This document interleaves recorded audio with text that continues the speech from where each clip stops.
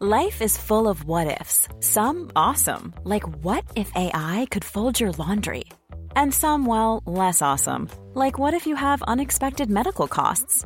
United Healthcare can help get you covered with Health Protector Guard fixed indemnity insurance plans. They supplement your primary plan to help you manage out-of-pocket costs. No deductibles, no enrollment periods, and especially no more what-ifs. Visit uh1.com to find the Health Protector Guard plan for you.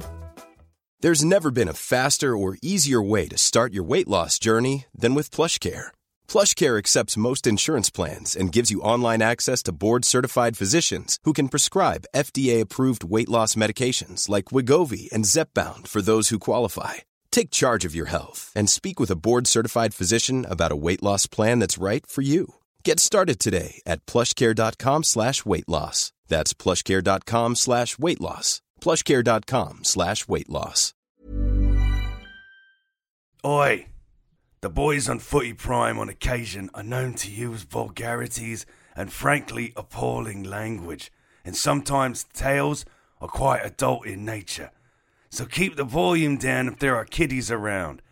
And thank you for listening. Oh, let's go! Footy, footy, it's time to get this party started. Footy, footy, it's time to get this party started.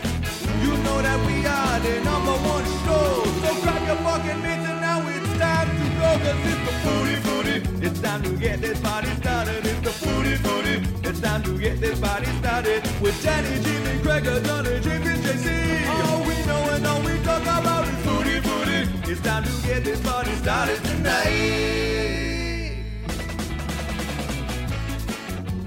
You're listening to Footy Prime News and Such, your one-stop destination for footy news and such. Footy Prime, your almost daily footy fix. It is Friday, which means another edition of News and Such here on Footy Prime. And as we like to do every now and then, we like to bring another voice on, not just the voices you're used to hearing. Usually you're used to hearing James Sharman open the show, but he's busy because he's got 4 jobs. So it's me, Brennan Dunlop, at the helm, which is a scary thing for producer Dan Wonger. But Craig Forrest is used to that because we do Sundays together. And Jimmy Brennan always brings something funny to the show, including that laugh. But as we like to do on Fridays, we like to bring other voices around, people who know the game, people who write about the game.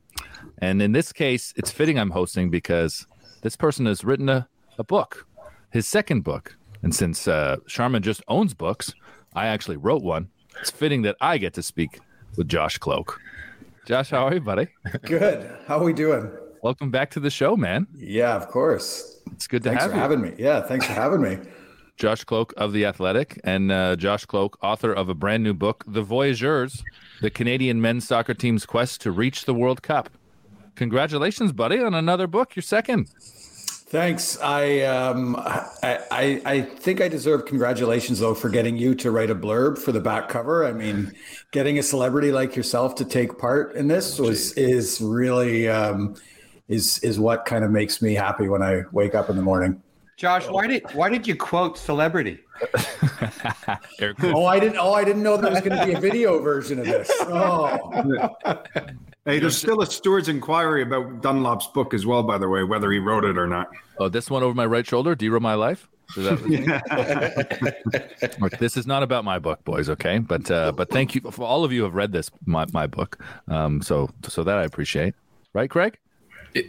Unbelievable. It's epic. You're so full of shit. You never read it.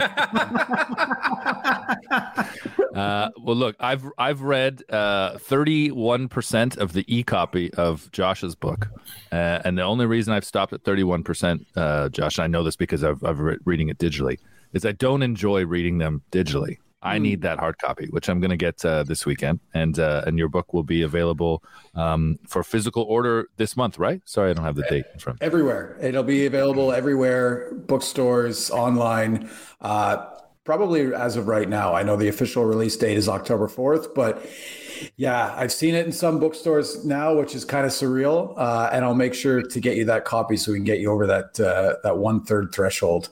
Yeah, I'm very much looking forward to it, buddy. So I'm curious. I mean, this quest to get to Qatar has been for some people since John Herdman took over in 2018. For many others, they would say it's 35 years. This quest. What was the quest in writing this book? When did you start this book project? I started it the day after Canada qualified for the final round of qualifying.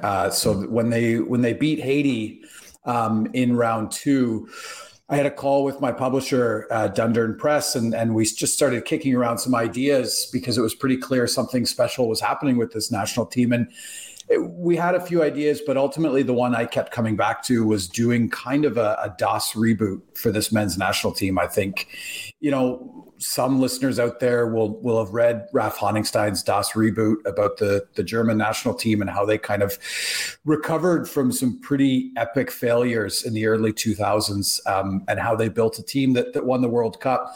And what stuck out to me about Raf's book and what stuck out to me about this story was not just the events or the things that happened that kind of contributed to the men's national team's rise, but the people behind the scenes. I think there was a lot of people that probably don't get enough credit in greater kind of Canadian soccer circles for contributing to this men's national team success. And so what I wanted to do in writing this book was not just tell the story of the men's national team, but also, write about the people that really kind of rescued this team, because there were so many people behind the scenes that I think a lot of people don't know about, and that's Tony Waiters, that's Stephen Hart. And to be frank, I don't want to put him on the spot. That's Craig Forrest, because I think a lot of people think that, when the men's national team calls, you get in line for a first class flight. And the next thing you know, you're arriving at some beautiful training pitch where everything is laid out for you. But in reporting out this book, I learned that was far from the case, and Craig's story very much illustrates that. So yeah, I hope I did the men's national team justice and the people behind the scenes justice, because the book starts in 1986 and looks at all the highs and lows, mostly lows, to get the team where they are now. Because I genuinely believe that, like, if this men's national team is going to continue to have the success they've had, I think people need to learn from the past and learn from mistakes too, right? Mm-hmm. Yeah, absolutely. Craig, did you want to get in there, buddy? No, I was interested to know where you actually started. So you started from the 86 qualifications? Yeah, the book kind of starts with, it starts, I guess, in earnest in Newfoundland, when the men's national team qualify for 1986. And I talked to a lot of players on that team. And it was just fascinating for me to learn a little bit about how different the World Cup and the men's national team was then to now. I think the World Cup really became this global spectacle that it is today, probably in 1994. That's kind of what I'm thinking was like when the World Cup really kind of graduated. I mean, 1986, there's just some fantastic stories about, Paul Dolan just being so dehydrated after his first game and needing to do a drug test after the game. But after playing in the Mexican heat, he's just so dehydrated, and the entire Canadian team's bus has already gone back to their resort, and Paul Dolan just can't piss. And so the officials there start loading him with Coronas just to get him to find some liquid to piss. And so he has 3 or 4 and he does his drug test and he passes, and he gets back to the resort, and the entire team is all by the pool, hanging out, drinking beers, enjoying the fact that they nearly drew France, and they start buying Paul with even more beers, and unbeknownst to them, he's already loaded thanks to some of the Mexican officials. So I guess it's stuff like that illustrates just how far high performance has kind of come. But yeah, to me, it was that kind of stuff too. Because, Craig, I'm sure, and Jimmy, you can appreciate this. The stories of some of those older players very rarely got told. And for me, like, I think the thing that I loved about seeing this current team qualify for the World Cup was having some of the former players walk out onto the pitch after. Like that's something that doesn't happen nearly enough. And so, telling, and I know, Craig, you were a huge part of that, And you were fully clothed, which I know you had wondered if you would get to that place when they qualified. That's right. So yeah, I think it was just important for me to just get as many different voices and people in the book as possible, and I hope I did that. How many people did you speak to, Josh, in writing the book?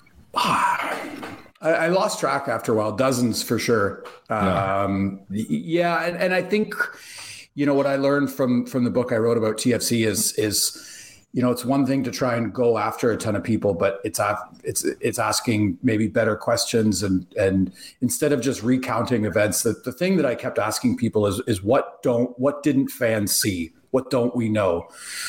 About this men's national team, and everybody has their thoughts. Everybody has their opinions. There were some really, really vocal interviews I did. Paul Pescasolito, who I'm sure a few of you guys know, is vocal and friend of the show. Just fantastic interview. And look, it's not all sunshines and roses and 4-0 wins over Jamaica. There's some really ugly stuff with the men's national team, and I think it was important to kind of tell some of those stories as well. How many people were willing to tell stories about Jimmy?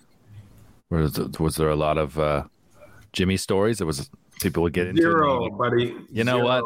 You can. The boys wouldn't rat me out. Yeah, it's off record reveals though. Listen, I think everybody knows Jimmy Brennan lives the cleanest and most astute lifestyle of anybody on this show. So no, there was, even if I asked the question, people would say Jimmy Brennan is a perfect man. So what could I say about him? Josh, he's never hiding anything because he is naked all the time. So he has to be clean. There you go. Correct. There's an entire chapter. You just did it.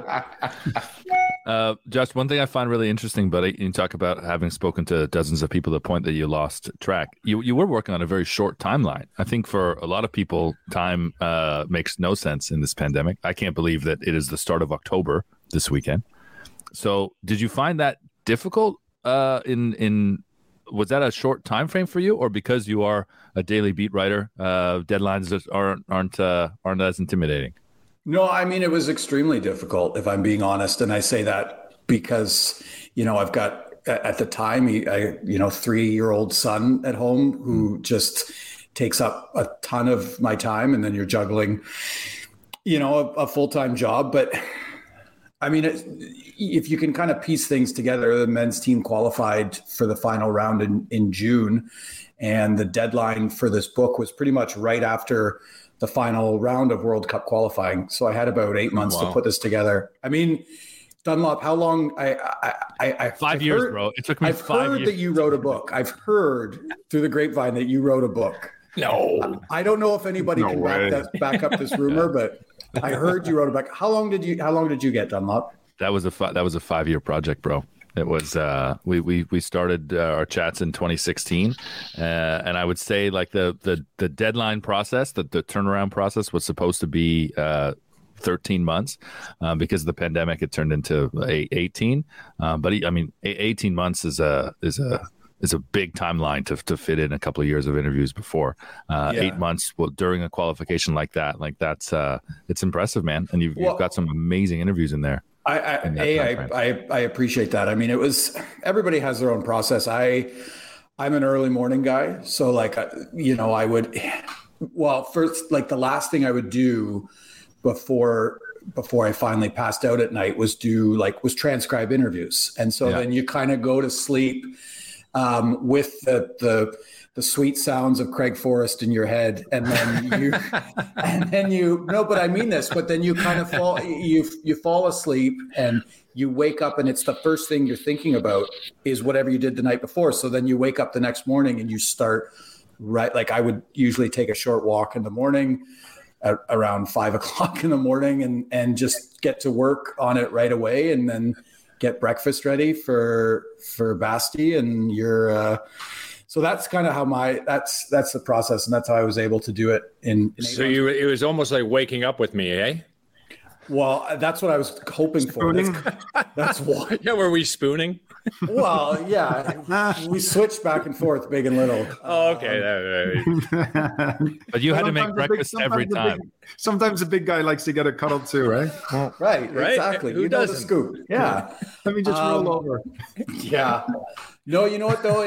I will say that like to be able to write it during that, like I think we all can appreciate that final round of qualifying. They were just going up and up and up the whole time, and the momentum just kept building. So to be able to write it during that was inspiring is not the right word. It was more just, it was just an injection of energy, because like it was pretty clear match day after match day that this team was going to go to the World Cup. So you use that momentum like as you're writing the thing, right? And people just want, like all along, as the team gets better and better. Like if I tried to start this 4 years ago, I think people would have been like, you want to talk about the men's national team? Like what? Why? But as they started to have more and more success, I think everybody felt a little bit more comfortable and eager to tell their side of the story, right? Yeah. Mm-hmm. So Josh, when you do these, writing this book, right? I mean, with the football world and footballers, we're a close-knit bunch, right? It's a global game, but it's really a community, and everybody kind of sticks together. There's a lot of stuff that we know that we don't talk about, right? It kind of stays in the inner circle. And obviously you're doing a lot of interviews with individuals from past to today and present. Was there anything or any interview that kind of got you where you just went, wow, I had no idea that happened, where someone's just opened up and just told you some interesting facts? Yeah, and without kind of giving away too much of the book, that, you know, Julian de Guzman, who we all know and appreciate, I thought he was remarkably honest with me about how he didn't take the national team as seriously as he probably should have. Right. And I think you hear whispers about that all along, like, oh, players weren't as serious. They'd show up to camps and, you know, they'd treat it like a holiday and a party. And I kind of heard that in the very beginning of the reporting. I'm like, okay, well, who is it? And then to have someone like Julian put his hand up and say, this is probably the best opportunity I'm going to get to say, if the men's national team didn't have success when we were at our most talented, I was partly to blame, because I think we look back at some of those teams in 2007, for example, like that Gold Cup team in 2007 was so talented. That midfield was incredible.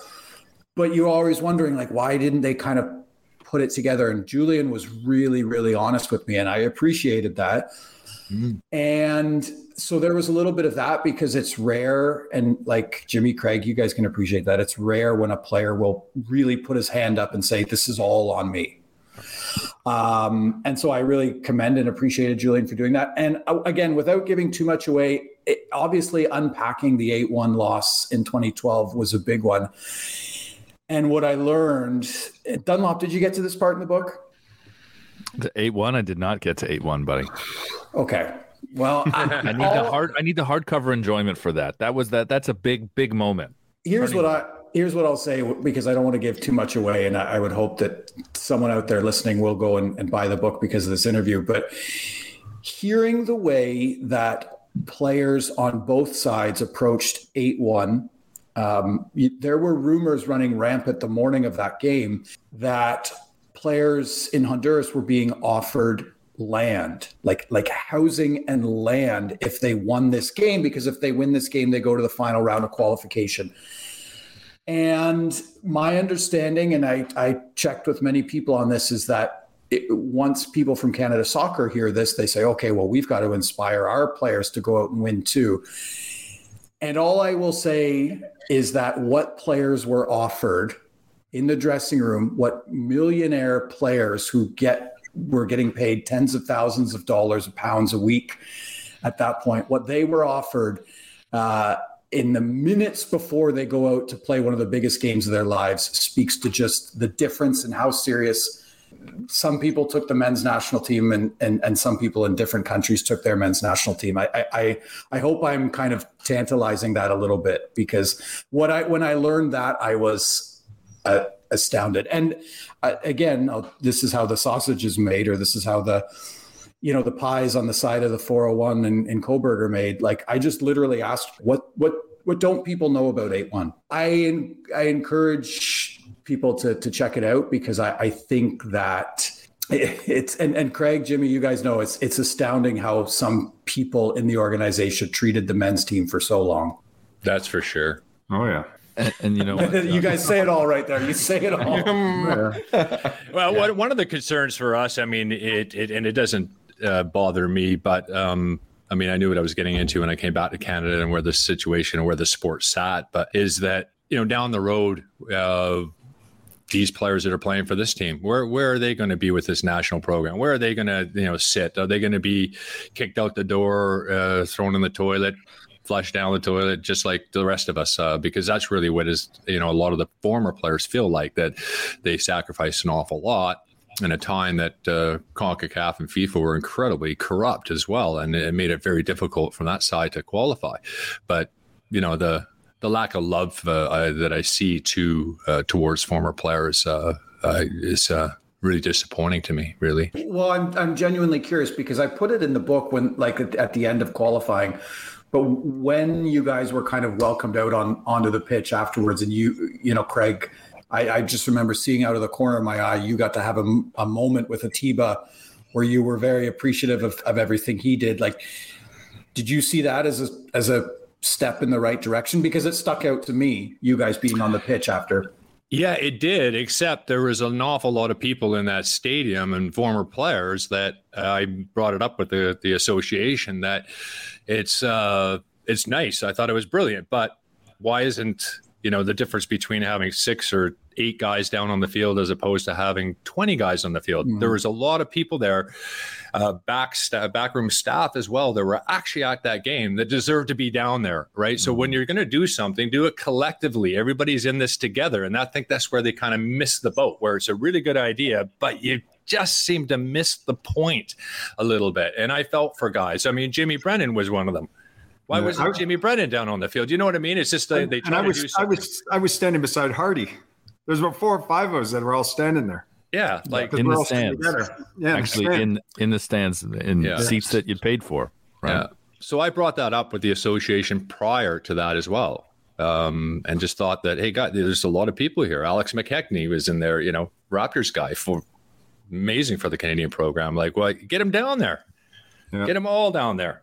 They're all part of it. We're all part of it. So and I agree. I mean, there was a ton of media people on the field, and there was space for more. There was space for a lot more people. But look, I tried to. I mean, I could probably write 3 books about just soccer in Canada, but I tried to stick to the men's national team and everything that you guys went through, and the people that have read the book so far, friends and colleagues, have said that, like it's pretty clear that, because I think some people, and by some people I mean Canadians who are going to watch this team for the first time at the World Cup, might just assume that, again, things are great. But I think it's important for people to understand that when this team and the organization go to the World Cup, this is an opportunity to see how real world-class football federations work. Mm-hmm. And man, I hope some people have their notebooks wide open and are taking notes the entire time. Mm-hmm. I hear you on that one. Well, I'm very excited or interested to hear the answer to what they were offered before 8-1, because I have a feeling that it was something probably as appealing as a lunch with Wonger. Holy shit, they would have won. What are you talking about? Yeah, who doesn't go for lunch with Wonger? Yeah, you're right. Actually, lunch. That's unfair to you, Wonger. Lunch with you is very exciting. Lunch with you can be very entertaining, and much like Paul Doley leaving the hospital in Mexico after his drug test, you're loaded. You walk away loaded for the rest of the day drunk. Yeah. No, there's a ton of man. I'm just kind of thinking. I was thinking last night. I was kind of like thinking about what to read. I'm doing a launch. I'm doing 2 launches in Hamilton and Toronto, and I was thinking about what to read, and there's some salacious stories out there. And Jimmy, to your point, maybe not all of them. Like I get some, I did get that there were a lot of times where I talk to people and they're like, I can't give you everything. There's a circle, there's a code. But there's some great stuff in there. And I get that. I do get that. Sorry, the term circle made me laugh, Josh. Sure. I know what you're thinking. Can't think of why, Wonger. I don't know. It's just a shape. No, and so I was thinking about what to read, and I'm going to try and go a little bit salacious and but with lots of pride too, because I do think it's I think there's a lot of ways that this team and this organization can improve, but I do think it's important that people, feel good and celebrate a bit too, because they made it. They did make it. Like, did anyone think they were going to make 2022? Really? Yes. Really? When? Craig did. Before it all started. I said, this team's going. I told Sportsnet when they took the deal from One Star, I said, you do realize this team's going to the World Cup. Okay, genuine question. When did you really believe that? When John Turkel? After the Haiti game. So guys, just so you know, tomorrow, this is coming out on September 30th. News and Such. Tomorrow is our 3-year anniversary, October 1st. Within the first 2 or 3 podcasts, Craig said Canada. We had Jimmy on, I think the 3rd or 4th podcast. Everyone said we see a really good opportunity for Canada to get through. And so Craig has been on this boat for 3 years now. Yeah. What was it that you saw? Well, I mean, just putting them up against other CONCACAF teams, the situation within CONCACAF, FIFA itself, the level playing field that they would get. That's all you can ask for. And I thought on that basis alone that we were definitely in the top 3 in CONCACAF. I think to go on Wonger's timeline, it was that win over the U.S. at BMO. That was your tangible shit, man. Am I right, Craig? And you talked to players that were on that team. They that 2019 in that 2019 game, they felt it too. I remember talking to players, and what they found was the real spark was how Herdman he told Jonathan David and Alphonso Davies to do more pressing up front than they ever have before. And so players see, okay, here's John Herdman not hesitating to ask our 2 best and most offensively inclined players to do hard defensive work, and they're doing it. That makes the rest of the team go, shit, if they're buying in, we have to as well. And so it just raises the level of everyone kind of doing their job. And I think, that was the one where, and the team needed that. They needed just kind of that game to go, okay, we can do this. Like, we have a ton of belief in ourselves now just because of one result. And sometimes that's all it takes, right? Mm-hmm. I think also keep in mind when you started to look at the roster that was coming together with Lauren, with Fonzie, Buchanan, on all these players, and then you're starting to watch them as well in Major League Soccer. A lot of them. Then you're watching the ones over in Europe, and we're drawn in all these other players as well coming to play for Canada now. And the squad was getting bigger. The pool was getting very, very strong. And I was like, Jesus, we've got a good group here. But the one thing that I liked, where I kind of started going, we've got something special here, was our attacking and our firepower going forward was ridiculous. Just ridiculous. In some games, I was like, Jesus, I've never seen Canada play like this before. This is a squad that's going to do it.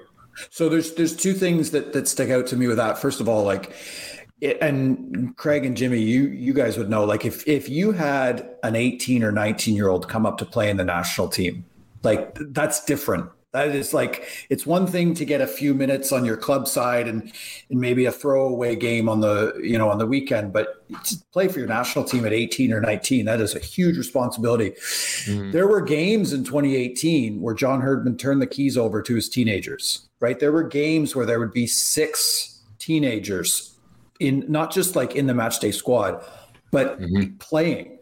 And so that was an important step, I think, for John Herdman early on, was to give Jonathan David and Alphonso Davies. Now there's no doubting what they are as players, but they got their debuts at 18. That's huge. Right. And there's other teenagers you can include in that. Liam Millar. These are players that got really important minutes early on. Right. Yeah. And then the other thing too is that, in terms of that, kind of attacking mindset. That wasn't always evident through qualifying. They had so many different looks, tactical kind of looks, but players and John Herdman himself told me after qualifying, like they kind of debriefed and they said, what did we like about qualifying? What did we think we can take from that and take forward to Qatar? And every single player said, you got to take the reins off us. If we are going to have success, we have to go after games. We have to play front foot soccer. And that's what we saw against Uruguay. So those two things really stick out to me, is that these young guys got time early on, and Herdman kind of listens to these guys and said, how do you think we can have success? By just going after games. I think you're right, Josh. I mean, when watching that Uruguay game, even though if that's a World Cup game, we're going to be terribly disappointed, obviously. But I think the way they set their stall, the way they played, the way they pressed, the way they controlled that game at times was more encouraging than it was discouraging, certainly from the result itself.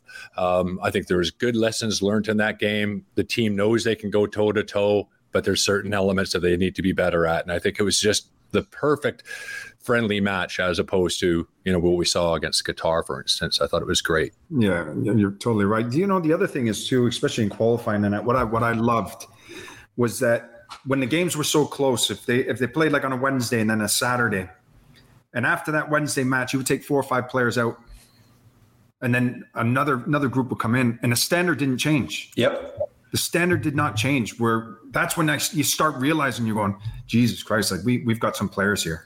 And it's still evident now. Like you look at a guy like Sam Piet, who played the 2 games with Atiba Hutchinson, recovering from injury. I know Sam Piet isn't, the hipster's choice in terms of great footballers, but he did a job, and that's pretty commendable in terms of, having your team prepared in such a way that you can have a player like Sam Piet, who was he played here and there in qualifying, and then he can be dropped into a lineup to start 2 games in a row within 4 or 5 days and do a job, right? The level of preparation, like to bring it back to the book, I got some tremendous stories about the way. Of course you have to bring it back to the book, John. Well, I'm with Dunlop. I know. I want you to bring it back to the book, but I've been trying. But these guys want to talk. They didn't want it at the beginning, but now they got questions.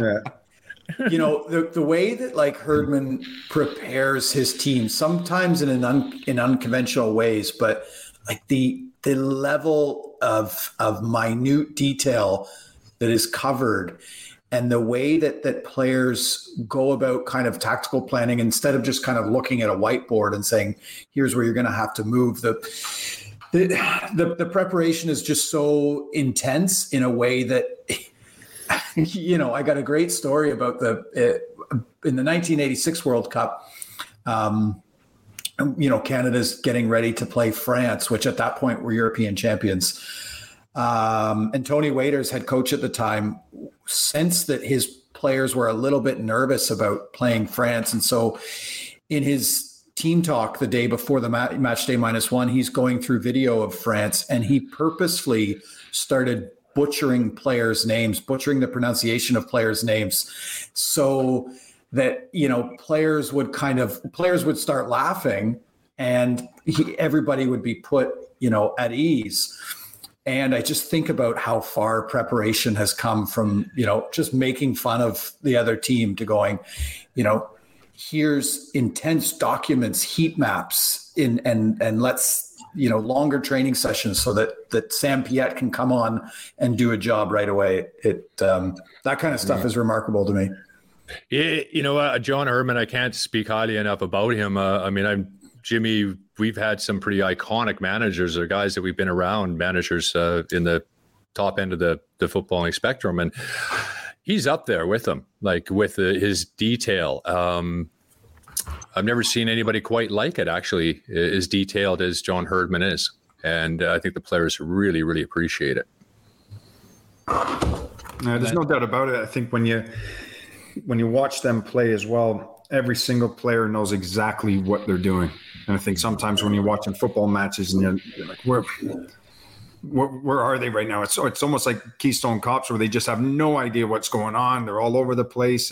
But when these guys play, they're so organized, they're disciplined, they're in sync. which shows you that they've got the right preparation before they go into these matches. What do you guys realistically think they can do in Qatar? Realistically, I think they can get out. Realistically, I believe they can get out, but it's going to be tough. It's going to be tough. There's no question about it. You go through all those squads, even Morocco. 9 of the 10 of the starters the other night when they played in a friendly were born outside of Morocco. They've got some incredible talent in their side. Players are playing in some pretty big clubs as well. So Belgium, we know about. Croatia. Kevin De Bruyne couldn't be playing any better. Modric looks like a spring chicken. I can't believe how good he's looking lately. I don't think that, obviously he's going to be a handful. It's going to be difficult, but they certainly are going to have a go. Going by that Uruguay game, they're not going to sit back and try to just make the numbers and try to catch on a counterattack. They're going to actually have a real go. They might lose games, but they're going to leave it all on the field, which I really love. I'm excited to see what we're going to see in a month or so. I think having Belgium first, Josh, is great. Yeah, because I've said that. Yeah, I've said that a few times as well. It's great that you can just go at a game that you're not expected to win and is not a must-win game by any kind of account, and just go after that and get those kind of. I remember after the first game in the final round of qualifying, John Herdman kept calling them "holy shit" moments. Like a lot of players were kind of like, "Oh, this is what." This is what playing these really stingy CONCACAF teams is like. And so I think they'll have, a holy shit moment. Be like, there's a world that Sam Piette starts and has to mark Kevin De Bruyne. And I don't know if you have a bigger holy shit moment than that. Amazing. But you know what I mean? And then you get that out of the way. You were not expected to win it. And then you can... Again, there's a world in which they can find 4 points in those final 2 games. Yeah. There's also a world where, they come away with 2 draws in their final 2 games, and that's incredibly respectable too. I think most people want that this team, if they just put in the effort that they put in against Uruguay through 270 minutes in Qatar, I think that's all you can ask for right now. Mm-hmm. What do you see Tiba Hutchison? Where do you see him in this picture? Because he's obviously been out. He hasn't played. He's got this bone bruise. I think the medical staff went to Istanbul to see him. What are your thoughts? What are they going to do with the Tiba Hutchison if he's not 100% going into Qatar? Do they take him? Well, Tiba Hutchison is going to be wheeled onto a World Cup pitch. That much. No matter what. We're talking about... being able to envision different worlds. I do not envision a world where a Tiba Hutchison doesn't step on the pitch in some form in the World Cup. And I say that because, look, I did an entire chapter on Atiba because you could make a case that he no player has been as pivotal for this team as Atiba Hutchison. We talk about a guy that showed up when he probably shouldn't have. You talk about a guy that made sacrifices, and you talk about a guy now that is instilling that professionalism in these players in a way that maybe players didn't in the past. I think he'll probably be ready. He lives just such a much as Jimmy, he just lives such a clean and perfect lifestyle that careful, Josh, what you're saying. I'm gonna come after you in a minute, buddy. I just think Atiba Hutchison will be ready, and if he's not 100%, I don't see how John Herdman doesn't get him in there in some way. But he's on the plane. I think it's also a benefit of having. And I'm not saying Atiba Hutchison fits in this role, but you got 26 guys on a roster now, as opposed to 23 before. You can afford to bring guys that, quote unquote locker room guys. Mm-hmm. There's to me, there's other guys that fall into that kind of sphere. But yeah, I think Atiba Hutchison is there. Yeah, I sure hope that's the case. And I think you're right. And you're right about Atiba. I mean, for years and years, he just kept showing up when it was just an absolute gong show. And there's guys in that lineup, Junior Hoilett, for instance, for years, he turned down Canada because, and I don't blame him. He was looking after his own personal bread and butter, and that was club football. But for a guy like Atiba, he deserves to go on the back of that. just the commitment that he is actually given to this squad and to this country. 100%. He'll be there whether he's playing or not. Atiba will be there. It would be a Canadian soccer tragedy if Atiba Hutchinson wasn't able to play at the World Cup. Yeah. And I hope he does. I mean, and I played with Atiba as well in the national team. And for me, I don't think you'll meet a nicer man. And what a great footballer he was. I love playing with that guy. And just to see where he is today and finally get there and play in the World to get to World Cup, it's all our dreams since we were little kids. Playing in the backyard and you're kicking the ball and it's last minute World Cup and you're having a strike, and we all want to get there as footballers, and he's got that opportunity, so he has to go. And then on the other hand, there will be a few guys who would have played in qualifying that will not get the call. So there's going to be some, really disappointed players as well, and that's just part and parcel of it. Unfortunately, you only have a 26 man, but at least it's 26. That's a pretty good number.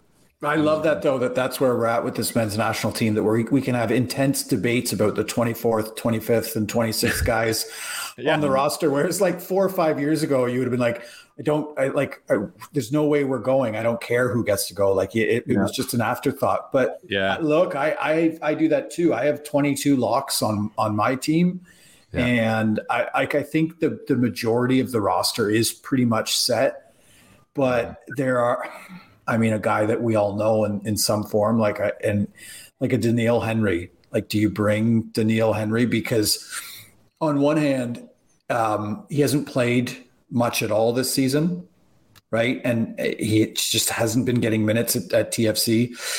But I tell you, I have spent a lot of the last few weeks, talking to national team players in preparation for the World Cup. All of them rave about how important Daniil Henry is behind the scenes. And I mean rave. Yeah, he's a great guy.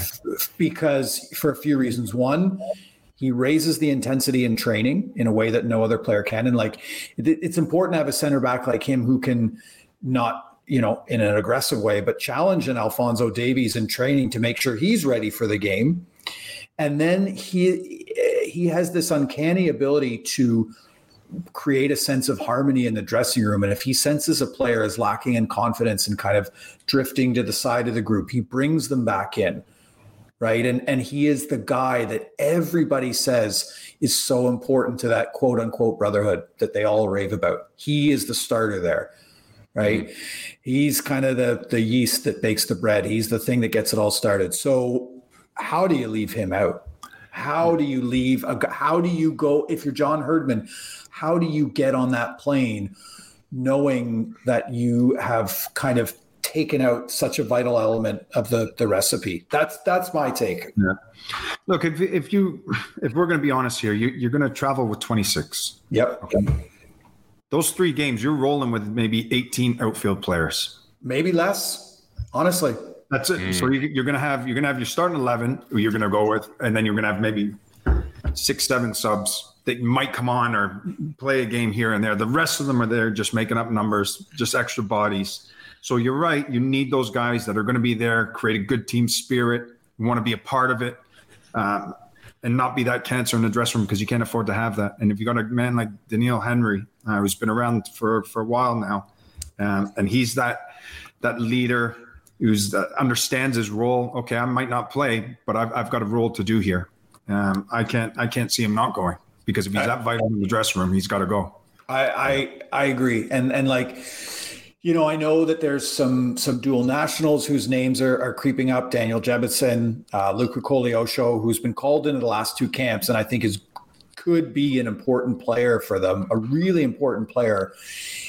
Come 2026, but I've been told, like, if you offer him a World Cup spot, then he commits to Canada. But again, Craig, Jimmy, you guys know this, like to pull out that key guy, that locker room figure who just defines and embodies loyalty for a new guy.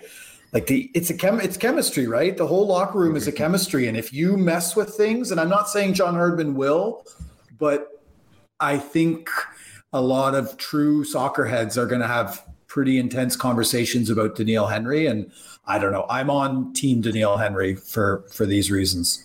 I can see that. I'm glad you said that, actually. And I do think that, he has a way to ignite Canada Soccer Twitter, rightly or wrongly, sometimes in a way that Harry Maguire can ignite Man United Soccer Twitter, at least for his play on the pitch, right? But it's off the pitch that makes it so important, as you say. Hey, Footy Primers listeners won't have a new Canadian soccer jersey to buy, but they will have a new book to buy, The Voyageurs, the Canadian men's soccer team's quest to reach the World Cup, written by Josh Kloke. You got a couple parties to promote it this week, buddy. Tell us about it. What's coming up first in your hometown? Yeah, Hamilton, which is tomorrow, October 1st, at the Great Bernie's Tavern, which is just down the street from Tim Hortons Field. We're hosting this kind of launch a few hours before Forge and York play, in the hope of getting some fans in there. We'll have people from both Forge and York there. Kostas Mirniotis, director of football at Forge, and Nico Giantsopoulos, York goalkeeper, both going to be there talking the Canadian Premier League and talking about the kind of player pathway. And I'll be doing some readings there. So that's at Bernie's Tavern, 3 p.m. on Saturday. And then we're doing an old school footy talks, October 4th in Toronto at the Rivoli. Both of these events are free. And the one at the Rivoli, October 4th, James Sharman will be there. That's why he's not here today. He's just preparing for it right now. Basically, he said he's spoken to you too much. So he had you on the parlay this week, and I think he did another interview with you, and he's got you on Tuesday with his parlay gang. And he's like, you know what? Josh must be sick of me. I'm just going to go make pies this morning. Yeah, listen, I would be sick of me if that was the case. Like I'd take making pies over talking to me too. Buddy. That's October 4th in the evening at the Rivoli. Books will be for sale at both of those. I'd love to meet some fans, meet some readers, just continue to talk about the 24th and 25th guys on the roster. Hey, congratulations, buddy. It is no easy feat to write as much as you do normally, and it certainly is no easy feat to put it all into a book in the time frame in which you put this story together. So I can't wait to get my hands on a hard copy, buddy. And it's always great to have you on Footy Prime, Josh. Thanks, man. And Craig, I've been texting everyone, but thank you for taking part in the book, because your story is important, and I hope I did you justice in the book as well. Oh, thanks. Well, it's my pleasure. Absolutely. And I look forward to spooning again. All right, I'm going to go on that one, guys. Go on that one. Yeah. Enjoy the weekend, buddy. We'll talk to you soon, pal. See you guys. See you, pal. Thanks. See you later. Oh, I love that. I didn't get to the Craig Forrest chapters. I'm very much looking forward to getting to those, because maybe I should have read it before. Yeah, maybe. As I tried to pick a title, we tried to pick a title for your eventual book. Nice to know you're speaking to another writer to set it up before we get your own out there, Craiger. That'd be good. Couple other talking points. Did you anything else you want to say about speaking with Josh? I do love that we got into the weeds about the 25th and 26th man. That was good. I think the timing of the book is couldn't be better. From his standpoint, things are buzzing around the program. So totally.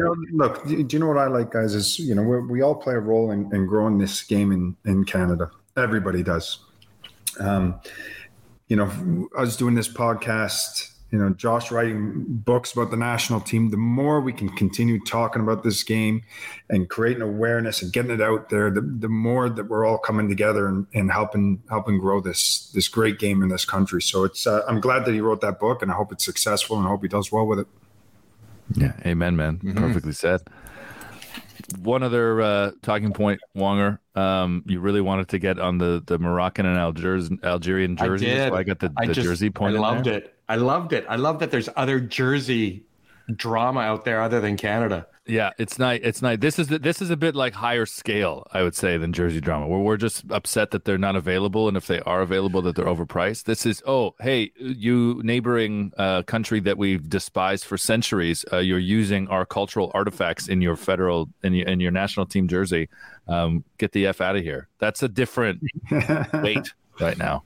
Wasn't it their cultural mosaics that they used? That's it. Yeah, exactly. Yeah, cultural mosaic. And they've got 2 weeks to Adidas has got 2 weeks or something to get rid of it and make it.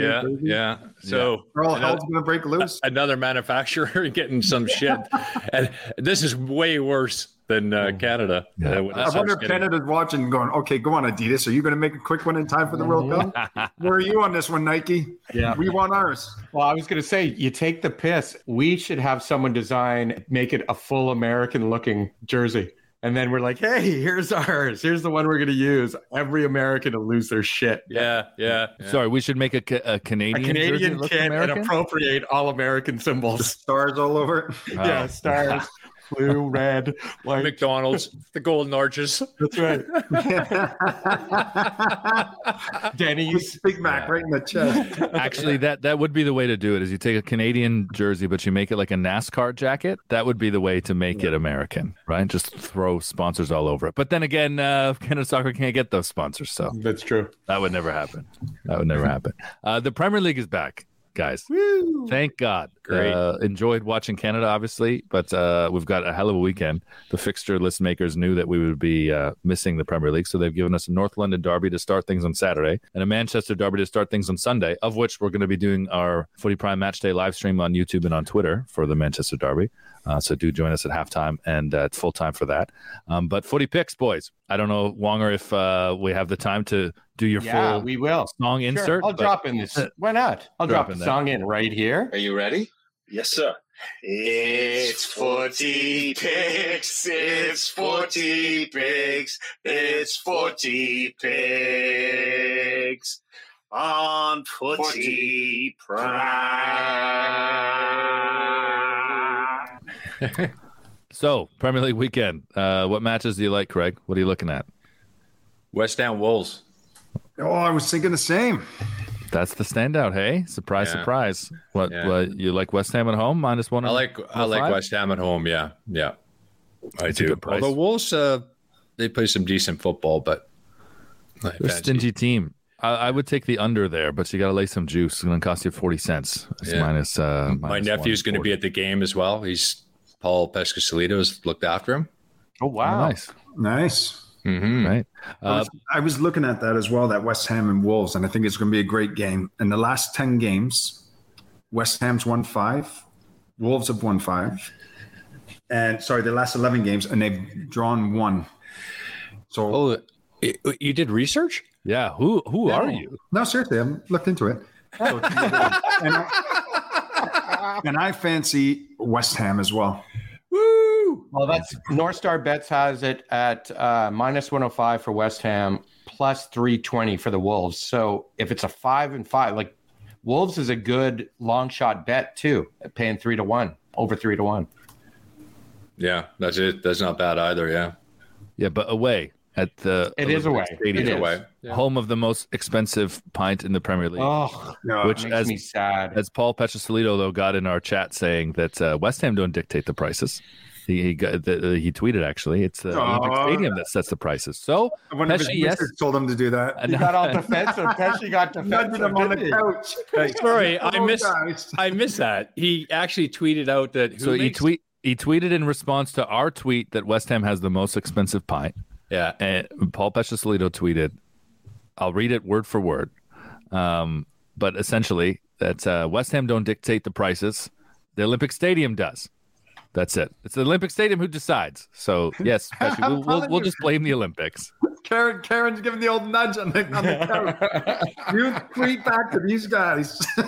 Yeah, but he failed to mention that they got such a sweet deal in there that was why they had to get the prices up on their beer to get some of that money back that they didn't have to pay. Right, because West Ham got the Olympic Stadium for $50. You mean? Yeah. That's why. I tell you what, though, I bet you the pubs around the ground are probably buzzing though, because everybody's in there just downing pints before they go into that stadium. Yeah, getting a three quid pint as opposed to $7.50. They're probably necking them. Yeah. That's it's the mall, the big malls across the street, right? The Stratford Center. I think that's what's called now. It's a pretty great facility there, but it's like the pubs around there. It's like drinking at Jack Astor's. They're all like in that mall plaza. There must be more, but at least on that one end where the mall is. It's all a bit of that. You're paying premium there. You're paying $5, $6 a pint. A lot of guys will do it. They'll be on the train link somewhere. Yeah, they were drinking. Local. Wonger, did you have another game, buddy? I did. I like and as you called it, the North, and I'm sure everyone calls it, but the North London Derby. That's what it is called, yes. Arsenal, Tottenham. And I will take Spurs. Come on. It's a long shot, but I'll take them plus 250 on North Star bets. Arsenal is plus 105. Draw is plus 270. But I like Tottenham. I like the way they've been playing. And, that whole Son coming out of his shell a couple of weeks ago has given me some confidence. So, I'd go with a little fun on that. Whose son was born out of a shell? Well, Heung-min Son. That's his name, correct? He was a little grumpy for a while. He was. He looked down, didn't he? He looked down, and then he got all show-offy, so he kind of drove me a little crazy. But he did. What was a hat trick? Did he score 3 that last game? Right. Everything blends together. I don't know what game we're talking about. For Korea? No. For the last Tottenham game. Oh, sorry. Remember, he punched 3 amazing goals. Yeah, in 17 minutes or something. Yeah. Yeah, he's pretty good. What do you got, B? So I'm sorry we didn't have any time to speak about the Manchester Derby. I think this is going to be a massive test for United, and I think that they're actually going to be up for it. So I would not normally do this, but I would say sprinkle on the draw. It's a joke because I take the fucking draws all the time and I always lose. Plus 460 is the draw. But I just think it happens a lot, right? That these marquee matchups that we expect to go one way tend to play a bit more like finals and can be a little flat. And I think that the time off has served United well. So I'm going to go with the draw in the Manchester Derby. Can I ask you fellas, this is a Wonger question. When City and United play... It's called the Manchester Derby. Yes. And that's a good answer, but that wasn't the answer to the question. Because, how close are these stadiums? Is it a 50-50 or is it they only let a certain amount in, like 10, 20% of United fans when it's at City, which it is this week? How does it work? Well, there's an allocation to away fans, which would be the same for City as it would be for West Ham or Wolves or any ground. But yeah. It's not anymore just because it's local. That would make it a lot harder to manage. They were to increase it because it's local. No, so it's the same allocation.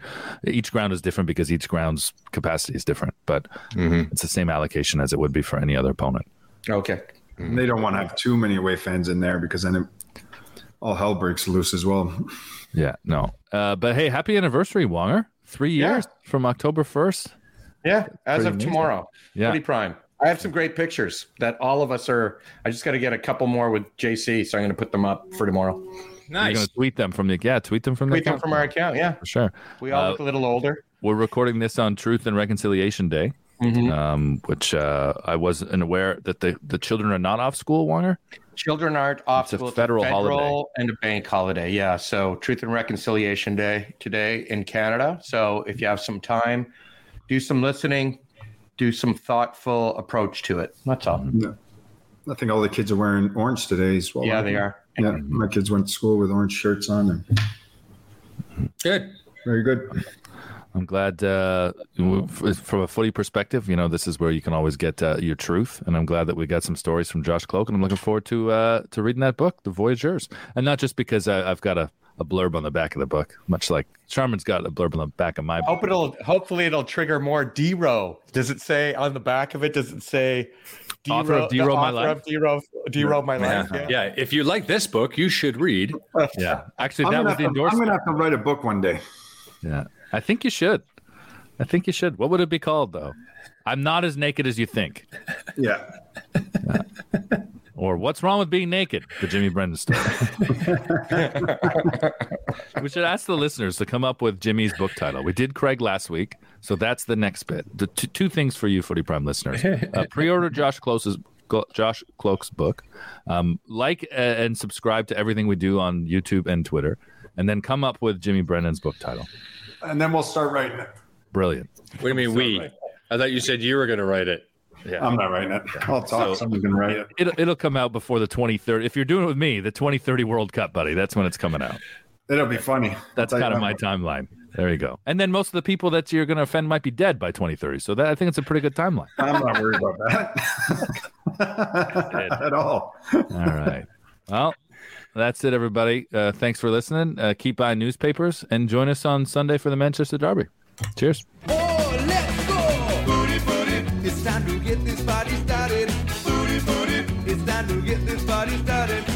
You know that we are the #1 show. So grab your fucking mitts and now it's time to go. Cause it's the booty, booty, it's time to get this party started. It's the booty, booty, it's time to get this party started. With Danny, Jimmy, Gregor, Johnny, James, and JC.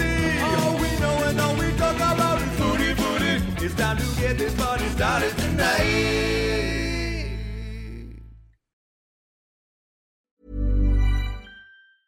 Mom deserves the best, and there's no better place to shop for Mother's Day than Whole Foods Market. They're your destination for unbeatable savings, from premium gifts to show-stopping flowers and irresistible desserts. Start by saving 33% with Prime on all body care and candles. Then get a 15-stem bunch of tulips for just $9.99 each with Prime. Round out Mom's menu with festive rosé, irresistible berry chantilly cake, and more special treats. Come celebrate Mother's Day at Whole Foods Market. Even when we're on a budget, we still deserve nice things. Quince is a place to scoop up stunning high-end goods for 50 to 80% less than similar brands.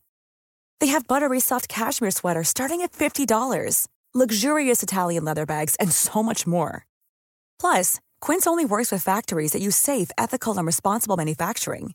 Get the high-end goods you'll love without the high price tag with Quince. Go to quince.com/style for free shipping and 365-day returns.